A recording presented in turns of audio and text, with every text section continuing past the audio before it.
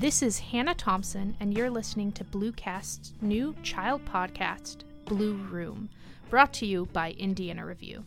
Today, we're previewing Cunt by Sean Griffiths from Indiana Review, Volume 39, Number 2, and interviewing nonfiction editor Anna Kabe on why she selected this piece.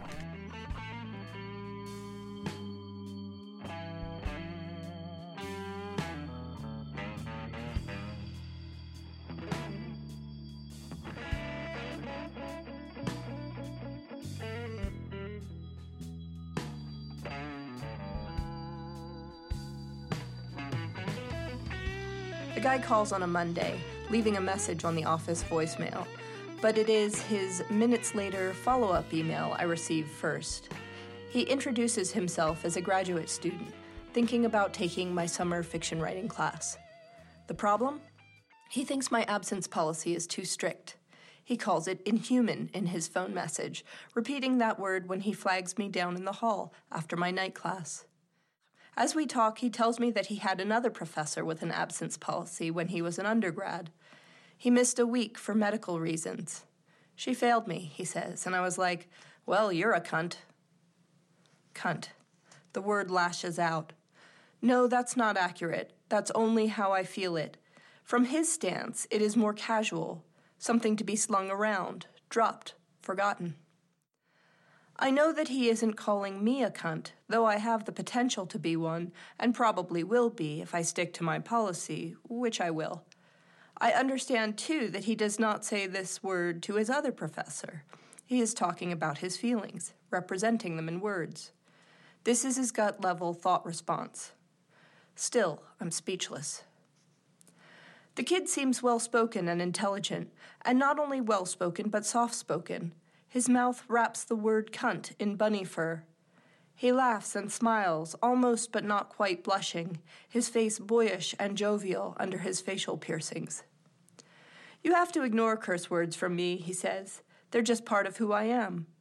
Later, he adds, I'm queer. We use that word in my community. I have a shirt that says cunt that I wear to class. I comb through my feelings, sorting one from the other. The one I'm surest of is this. The context in which he just used the word is hateful. He is not reclaiming a word made ugly by bigotry. He threw gender like a grenade. Also, he has a clear misunderstanding of how words work if he believes that he can single-handedly define their meaning, as if they hold no communally determined denotations or connotations, as if they have no history. Not only does he ignore the context in which he used it, but he also ignores our current context. I am a professor, and potentially his professor. In social terms, I am closer to the woman he described than I am to him. This hallway snag is a professional interaction. I am a person who, if he takes my course, will grade his work and write letters of reference and support his career, or not. Cultural context plays in as well. Henry Rawson's Dictionary of Invective calls cunt the most heavily tabooed word of all English words. The Oxford English Dictionary agrees, saying, despite widespread use over a long period and in many sections of society, cunt remains the English word most avoided as taboo. This student can assume that I have heard cunt used to deride women. That's what cultural context does. It creates a set of shared assumptions by which we can navigate word choice. I've heard cunt used playfully, too, and I can recognize the difference, but that is something less safe to assume. As a creative writing professor, I prevent students from silencing the stories of their classmates during workshop. Students uncomfortable with LGBTQ themes have called such work inappropriate for class. More than once, students have refused to read their peers' work, as if refusal to read were a moral stance. But writers do not have the right to determine each other's subject matter. Just as more conservative students have the right to express their political and religious beliefs, so my LGBTQ students should write towards their own convictions, giving voice to experiences others would prefer closeted and unspoken. Defending free speech is fundamental to my beliefs. Which leads me to this question. If I silence this student's word choice, am I infringing on his rights or merely defending my own? His anecdote is not a story written for class. It's a piece of his life story, related here in a campus hallway. The distinction is, in many ways, academic. As much as I try to unhear it, his words are laced with a subtext that I don't want to acknowledge, the assumption that his status as a gay man supersedes my status as a woman. His context is more important than my context. Any reasons I might have for balking at that word are irrelevant. Only his reasons for using it matter. I don't want to split, staring each other down from opposite sides of a dichotomy. Same team, I want to yell. Though we are not exactly. I don't want to be aware of this. We should be fighting together in an ongoing battle against the larger social forces that would deny our equality. I don't want to have to figure out our relative positions on the great chain of being, the invisible hierarchy of oppressions determining so much of our daily lives. I'm sick of hierarchy. I'm sick of being aware of it. On the scale of insulting comments, calling another professor a cunt isn't the worst I've heard. Perhaps, I think hopefully, he sees using the word as a way of including me in his group, a person with whom he can throw cunt around. I would defend a community's right to take a word back, to reclaim. I'd love to think he's including me. Yet his usage isn't reclaiming the word at all. He is using it in exactly the hateful spirit in which cunt evolved as an insult. His phrasing suggests that the other female professor slighted him not because of legitimate educational concerns, but because she has a vagina and is therefore mean-spirited and shrewish or worse. He's claiming another privilege, one I've defended for all students. He wants not only the power to speak, but to claim language on his own terms and determine its meaning. I want student writers to feel some ownership with language. It allows them to play, to nudge words a little here and there, to make us see words fresh and understand them in new and profound ways. Only he's forgotten that language is always a negotiation between user and receiver, between text and subtext, text and context. He has forgotten that ultimately we only get a little room to play because words are embedded in weighty histories. He has forgotten that every speaker requires a listener. Underneath these questions is the rumble of one thundering thought. How dare he use my own vagina as a tool against me? Then again, he's just a kid who sees me as inhuman, or at least a kid who sees my syllabus as inhuman. But my syllabus is also an extension of me, the version of the professor me that I commit to the page in the form of policies and readings and assignments and schedules. He lobbed that word at me twice, I remind myself, before he stabbed with the sharper-bladed word. He, a consumer of education, is unhappy. I, the automaton professor, am to blame. He is the only human here. As a customer, he feels sure he is right. Even as I sort through all these arguments, knowing I could articulate at least some of them, they go unspoken. Where's my fight, my wit? My normal responses are MIA. Why? Because even as the thoughts are flooding my brain, I feel the pull of more powerful forces. I've been on campus for 12 hours. I'm hungry and tired and ready for home. And perhaps more importantly, I don't want to look like a prude.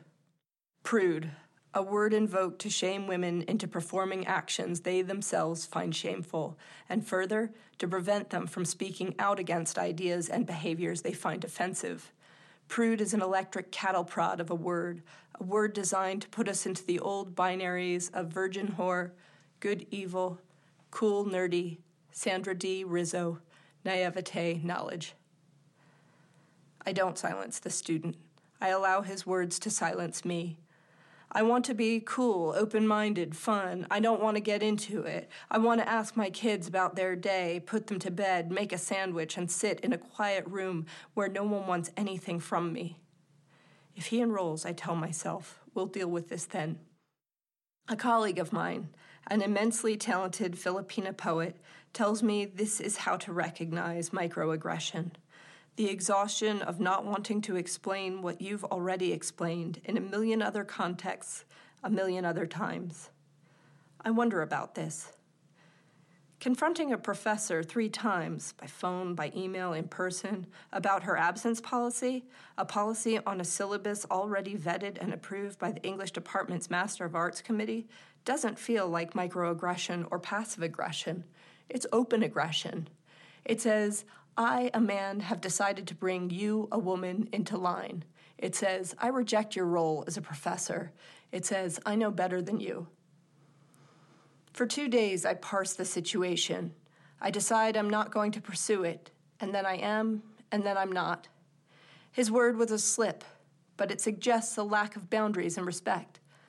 I don't want to be guided by a bruised ego. I want to make certain I am not being vindictive. Finally, I ask our graduate coordinator if anyone has had problems with this student.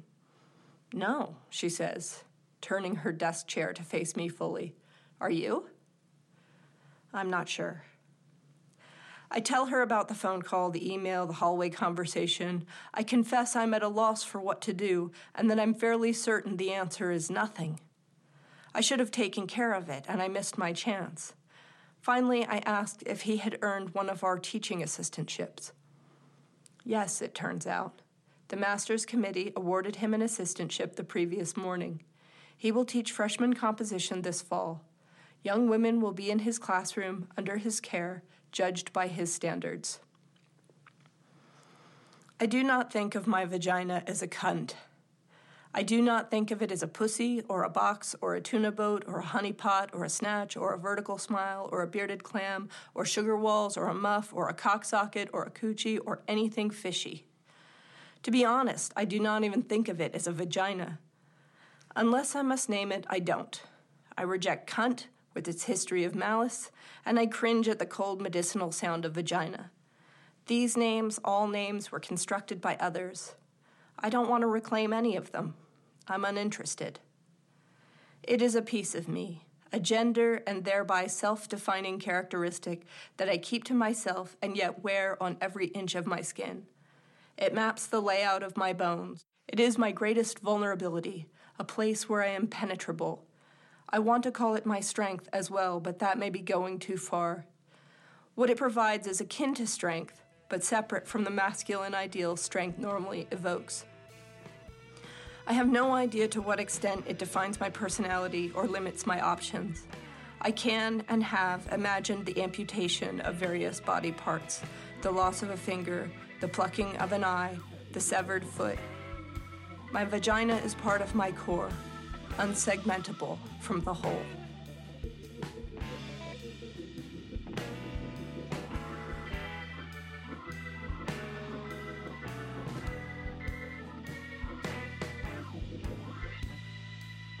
Hi, Anna. How are you? Hi, Hannah. Could you tell us a little bit about your position at IR? All right, so this year I'm the nonfiction editor for IR. And basically all that means is I'm in charge of like the essay selection for each issue. So what I do is I read general submissions, I solicit work from writers I admire, and then from that I go ahead and select work that will go on to the next round of decision. I bring it to nonfiction deliberation meetings, and then we vote. And then if all goes well, the essays appear in the next issue. When this piece was up for deliberation, you were the web editor, is that correct? Yes, I was the web editor. So what part did you play in the selection process for Cunt? Yes, so I essentially was a nonfiction reader or associate nonfiction editor last year. I pretty much went to all the meetings for nonfiction, and I read for those meetings.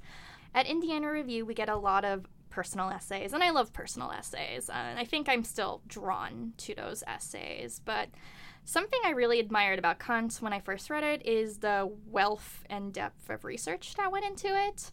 And I think something that also makes this work for this particular journal is that the research is combined with a strong personal narrative. Recently, I've seen a lot of essays exploring the significance of singular words.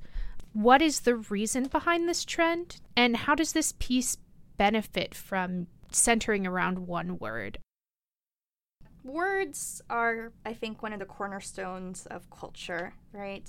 And I think there's something about using this very small part of the whole to illuminate a whole culture and whole society that I think works especially well for this essay, right? And this is something I've also come across. I have asked for and I have explicitly looked for political pieces when I'm slushing, right? Or when I'm asking for submissions.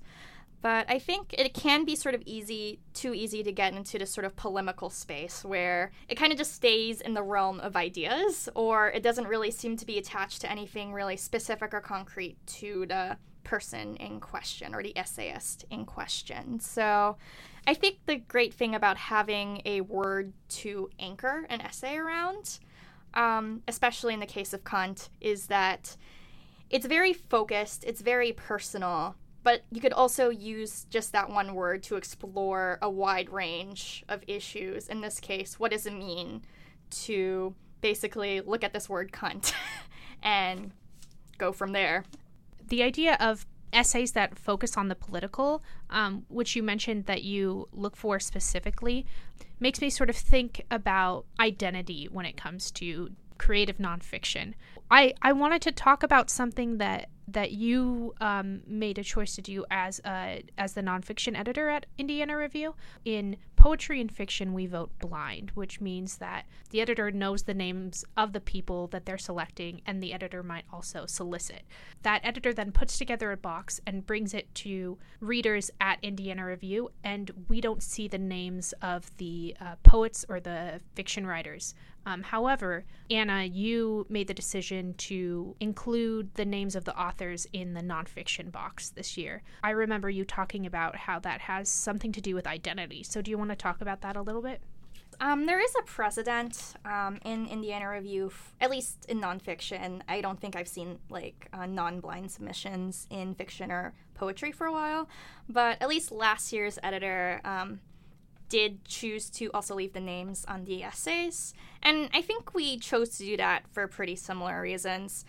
I think in poetry and nonfiction, there is this idea that the speaker or the narrator, I guess depending on the genre, isn't necessarily the writer. Nonfiction's kind of a weird genre, right? Because it's in its name, it's basically nonfiction, right?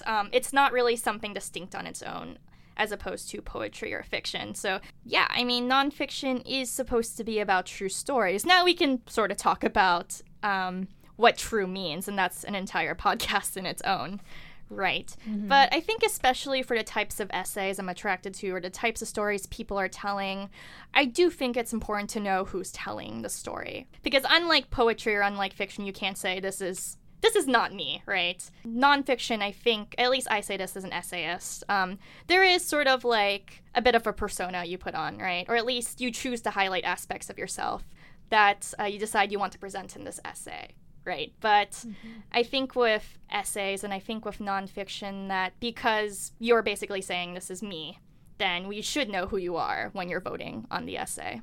I think the question of identity, it's sort of hard to really parse out because this is an essay in which identity is very, very much tied in with the essayist's identity, right? This is an essayist who very clearly identifies herself as like a woman in the essay, is grappling with this term that's been pretty much used as a gendered insult, right? So I think this essay works really well. Not only is like Sean Griffiths, the writer, trying to grapple with this word, right? The history of this word, the etymology of this word, context in which this word is used and how it's changed. She's also negotiating her identity, right? And how it relates to this word, right? Because she spends a lot of time in the essay parsing out power, right? She has some power as the professor, right? As the instructor. And she's also talks a lot about the student's identity in relation to her, right? So oftentimes, identity and power aren't simple. Because it's not just that the student used an offensive word in front of her, right? It's also that the student used an offensive word in front of her that can refer specifically to her, right? Someone who identifies as a woman and someone who has the body part in question. yes, I would want to know who the author was of this essay, because this essay is about a word that is gendered, right? It's a gendered insult. It's always pretty much been used against anyone that isn't a cis man specifically. Having read Cunt, a reader might think, oh, I have an essay kind of like this, and I want to submit it. What makes Cunt the ideal essay? What does Cunt do well that you want to see done well in your submissions? One of the great joys of being a genre editor for Indiana Review, or just being an editor for Indiana Review in general, is being forced to question my own taste and what I consider good. Because I think one of the great things about reading slush is that you're kind of confronted with stuff you wouldn't necessarily pick up on your own. You're being forced to look through submissions and learning to admire stuff you wouldn't necessarily admire, right? I will say Cunt is very much in the style of an essay I do tend to enjoy. But that being said, I think what stood out about Cunt to me as an essay was the depth of research, and I think that the research was tied with this very complicated personal narrative, right? The narrative is on the surface pretty straightforward, but I do get a lot of research pieces, but sometimes they're maybe not submitted to the right venue, right? Mm-hmm. When I'm saying research-heavy pieces are something I would like to see more of, I'm not necessarily looking for things that would be better suited to newspapers, right? Or to periodicals that attract a certain kind of long-form journalism, which is not to say I wouldn't like to see some long-form journalism, but I think especially because we only publish twice a year. When I'm looking for heavily researched pieces, I'm looking for research pieces that seem to not only be sort of timeless, right? And I mean, timeless is kind of a tricky phrase to use, but I'll throw it out there. I think I'm looking for pieces that seem to mean something important to the essayist, is probably what I have to say. I always say this to the students I teach in my fiction workshop, my undergraduate students, is that the specifics is what makes a work special, right? It's what gives it its emotional resonance. And I think that that this essay manages to achieve both this sort of tight specificity, right? This tight focus on someone's life while at the same time reaching out to something wider, right? This kind of country, this society that devalues women, right? That tries to put women and other people who aren't cis men, right, in their place. Mm-hmm. And the ways they do it range a lot, right? And I mean, this essay was relevant at the time we accepted and published it, right, with the election of Donald mm-hmm. Trump. And it remains relevant now with the Me Too movement, right? Yes. Is that this essay has managed to achieve a timeliness, right, that doesn't feel like it'll ever be dated necessarily. And I think that's what I always look for, is an essay that's both deeply personal but is also looking outward. Hopefully someday it'll be dated. That day is probably far in the future. Well, thank you so much, Anna, for talking about Cunt with me and choosing this piece by Sian Griffiths. You can find Indiana Review at Indiana Review on Twitter. You can find us on Facebook and Instagram by the same name. We also have a website, indianareview.org. Anna, how can people find you to talk more about submitting nonfiction pieces or about the pieces that you selected? Of course, there's always the Indiana Review email, which is on our website, but I also can be found at www.annacabe.com, so ANNACABE.com. And I'm also on Twitter, at Anna Blabs, pretty much on social media all the time, so I'm happy to chat. Great. And I am Hannah Thompson. I can be found at Hands Love Handles on Twitter or in the email section at Indiana Review if you want to talk to me about the podcast. Thanks so much for listening. We'll see you next month.